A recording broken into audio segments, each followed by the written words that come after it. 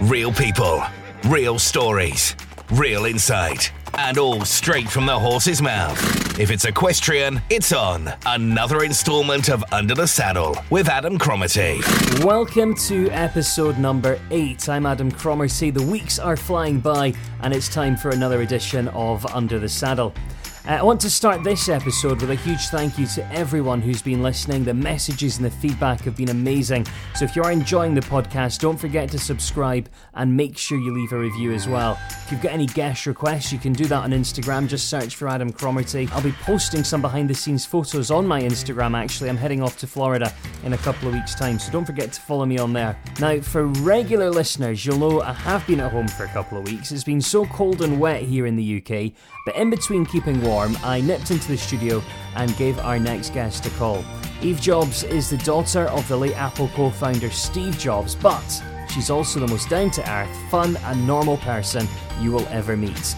Get ready to hear us chat about Eve's life growing up, her debut team outing, how she's juggling school with riding, politics, a whole lot more, and you can find out what Eve's secret talent is, but you'll have to wait till the very end. Well, I think we've really got to start, Eve, with what an amazing year 2019 was, from World Cup finals, Pan Am Games, Nations Cups. It was just amazing. Yeah, so last year was probably the biggest year of my career in the horses. Mm-hmm. So last year we started out in the World Cup finals, which was my biggest goal for a long time, and it came to fruition that year. And then that went so well that I actually got put on a team, my first Senior Nations Cup team, later in May. And so we went to Jalapa, and that I was really, really, really nervous. Okay. I don't think people really prepare you for the anxiety that comes with being on a team for the first time, but it really is real and it's really there. And it was overwhelming, but it went quite well. I was very proud of myself that I rose to that occasion. And then after that, I was put on a couple more teams, and my mare, I really have to credit my team and my horse.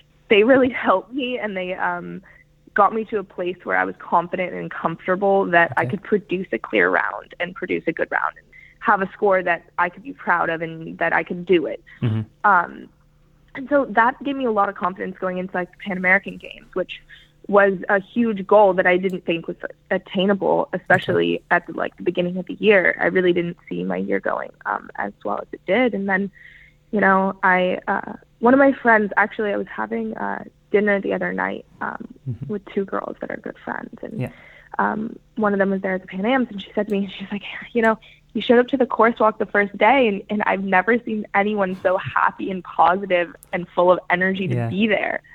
And I was like, yeah, but where else would we want to be? Sure. It's nerve-wracking and it's anxiety-proking, but at the end of the day, what else would we want to be doing? Not jumping the course? We're there, we got there. So I was pretty happy to be there.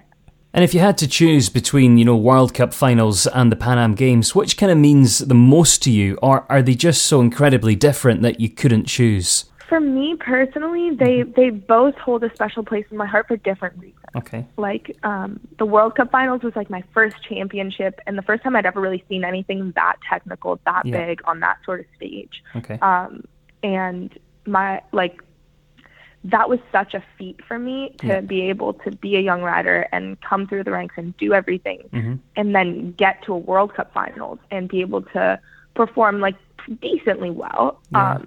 Something that I was happy with, and that was really special for me. The whole week there, I just is unforgettable for me. And then the Pan American Games, being able to represent your country, that's also something I never really knew that I was going to get to do, and to be able to kind of ride that wave of confidence and success all the way to be able to go to the Pan American Games, and not only go to the Pan American Games, be on a successful team and medal.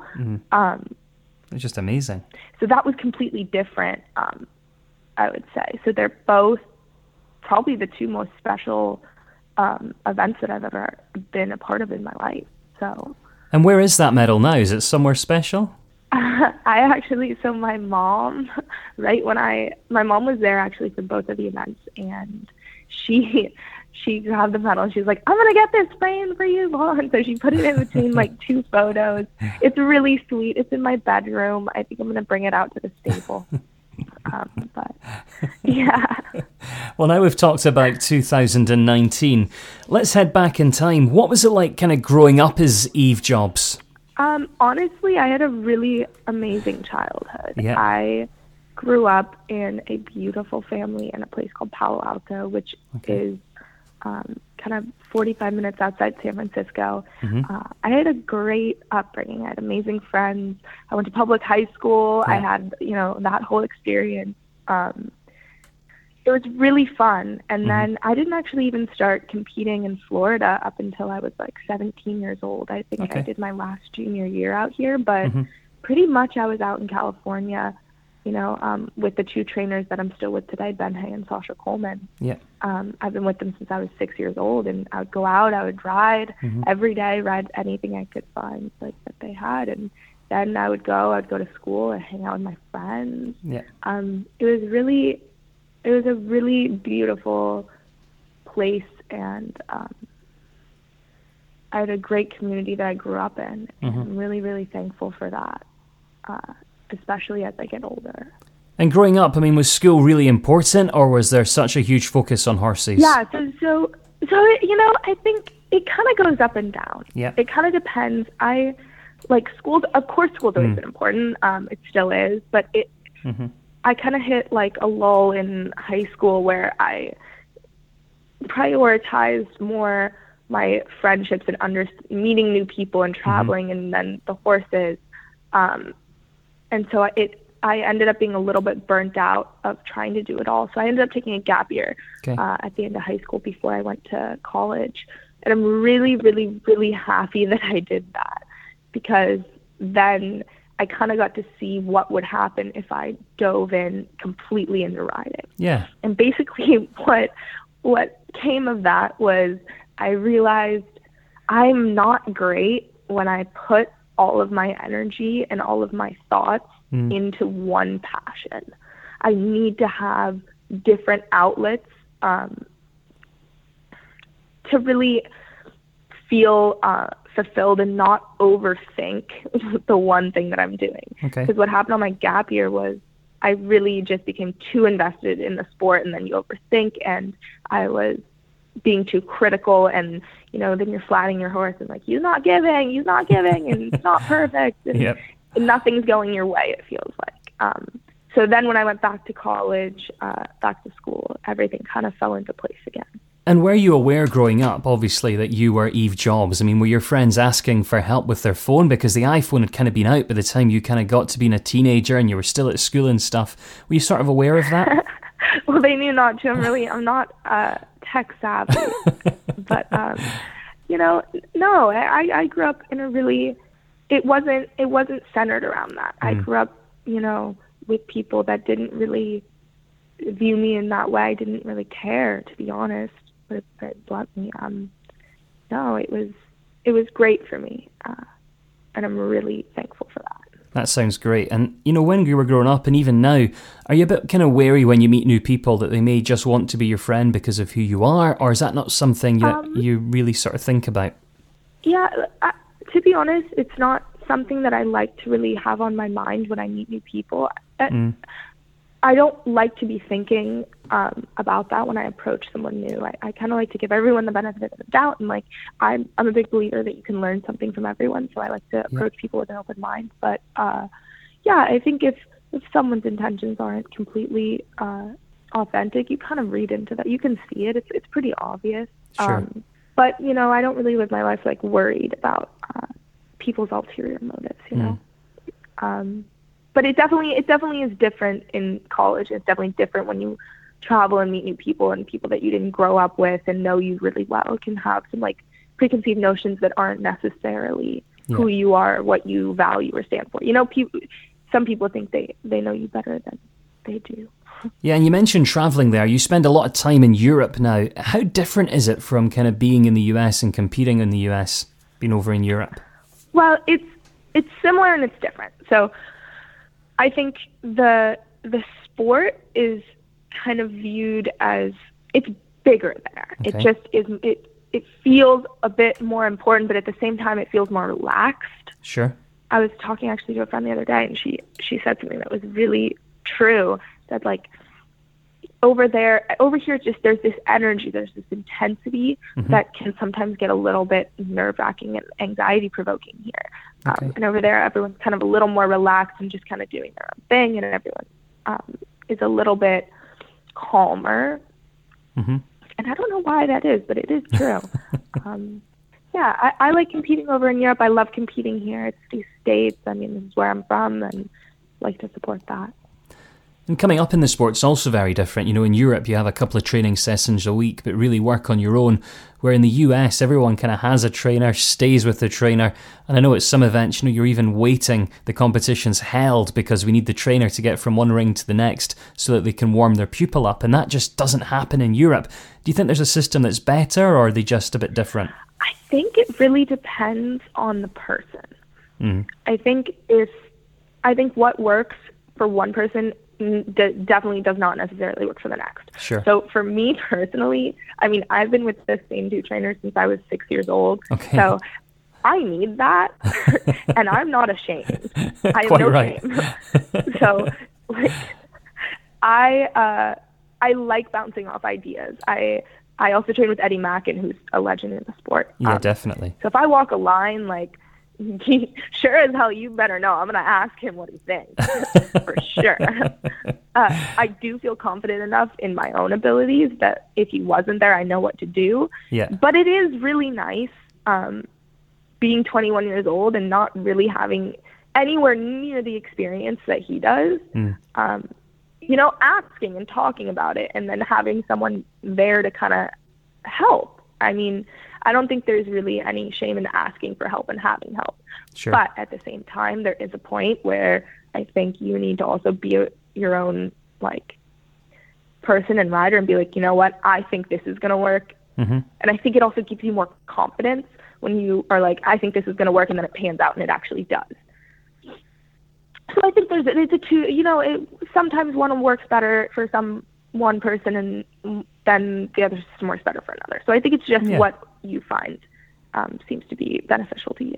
And when you're over in Europe, do you have time for a bit of a social life? Are you a bit of a party animal or anything? No.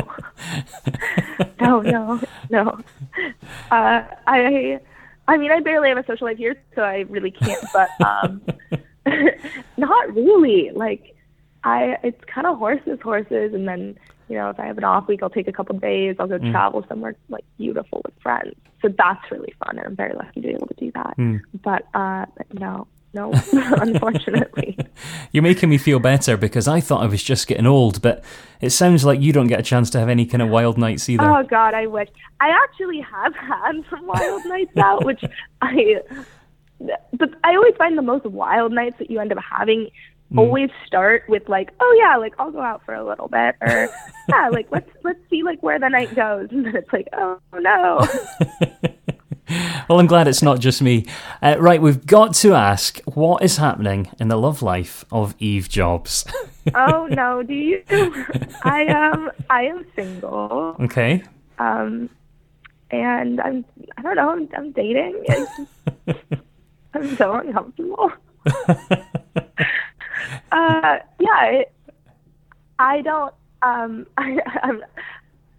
don't really date anyone in the horse world. But very wise. I did one time, and I found it to be a little bit distracting for me. Okay. And so when I'm here, I just kind of focus on the horses, and yeah, I don't know. We should probably move on. So let's talk about the numbers. I mean, you're 5th under-25 rider in the world. You're now in the top 100 on the Longines ranking list. Do you focus on numbers, or is it just doing your best? No, I don't really focus on the numbers. I don't, since I am in school and stuff, I don't really get to compete all that much. And so I more work backwards from my goals. Okay. You know, we set a goal, and then we're like, how are we going to get the horses best prepared for that? And then I kind of jump, and if it goes well, my ranking goes up. And if it doesn't, my ranking goes down. So it all depends on how I am riding and how the horses are jumping. And it's nice when it goes up, of course. I'm flattered by that. And you are juggling the sport with academia. You're still at school. You're at Stanford. Why did you choose that school over any others? I mean, is it because that's where your parents met? Was it, something to do with that, or a different reason altogether?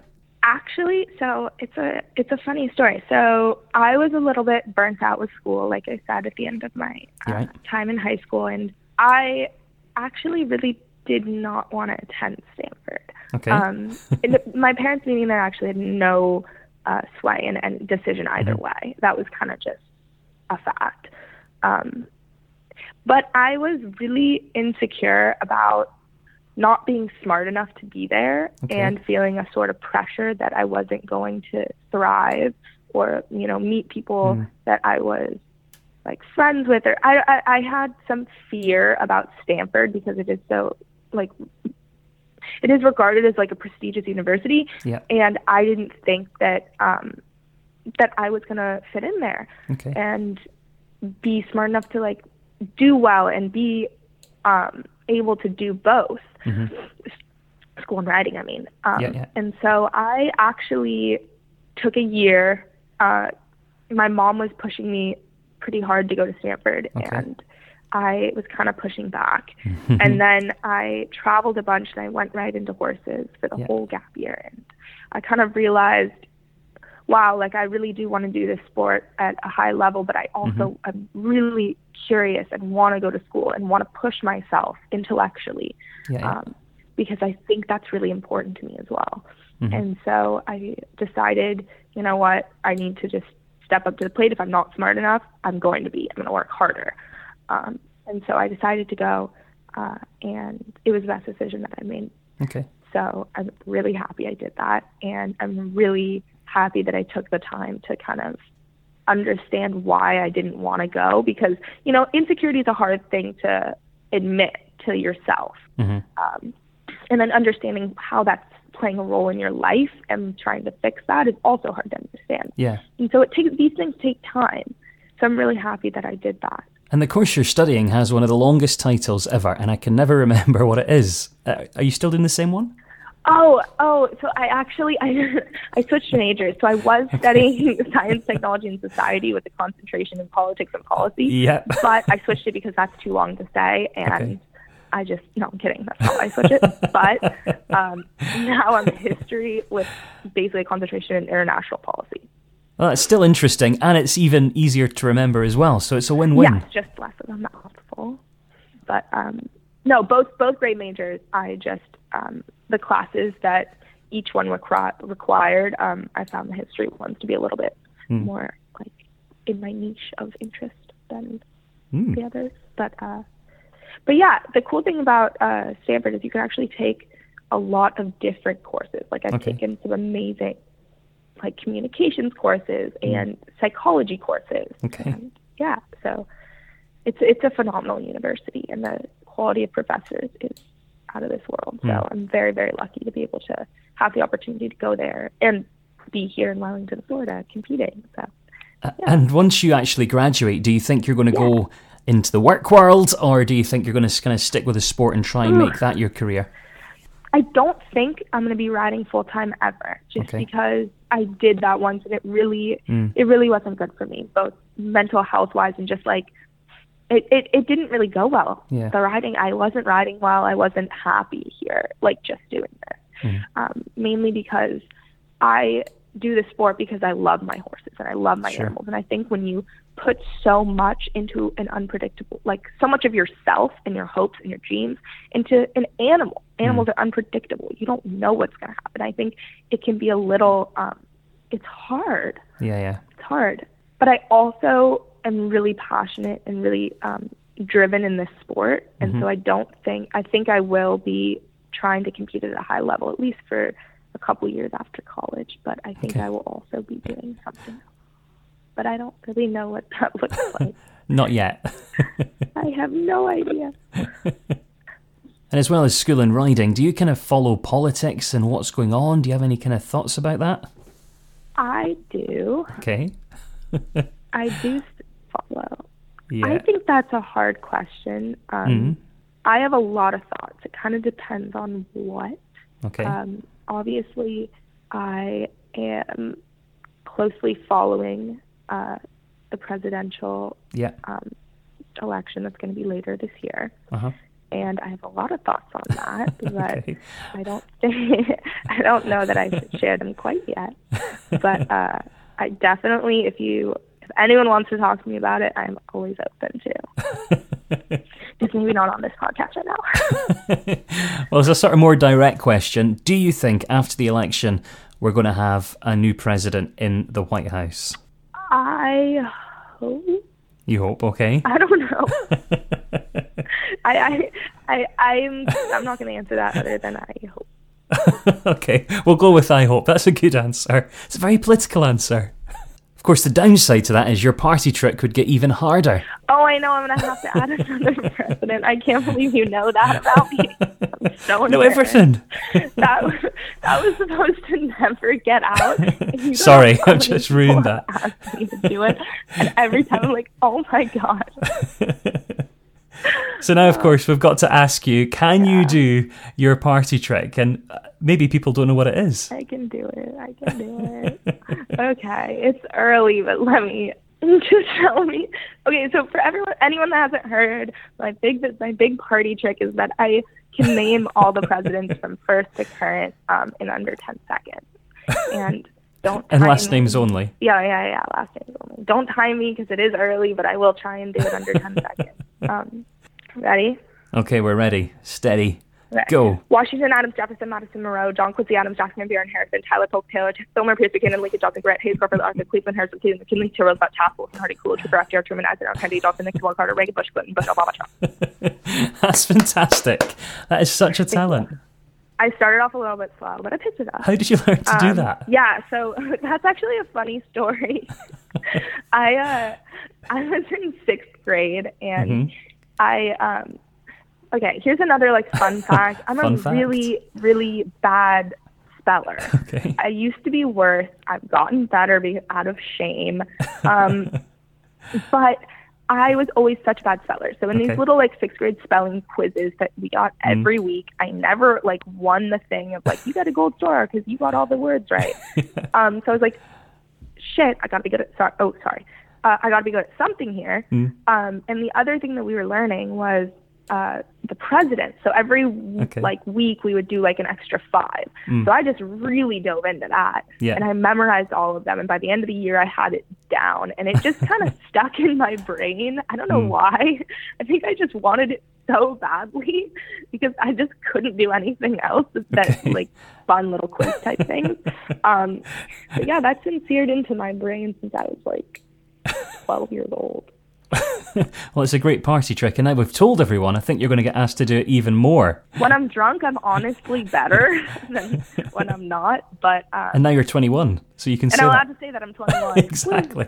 But I'm glad you're not drunk just now, because it is only, 7:30 in the morning where you are? Oh, yeah. I'm not drunk. I'm not drunk. Oh, my God. You've not just got in. Can you imagine if he picked up his phone? He's like, oh, my God, hi. Yeah, seriously. Well, thanks so much, Eve. It's always a blast chatting to you. Thank you guys so much. I had a lot of fun talking to you. Now, I hope you're impressed I managed to get all the way through that interview without making any Adam and Eve jokes. Seriously, though, it's always a pleasure chatting to Eve. I hope her 2020 is just as successful as last year was.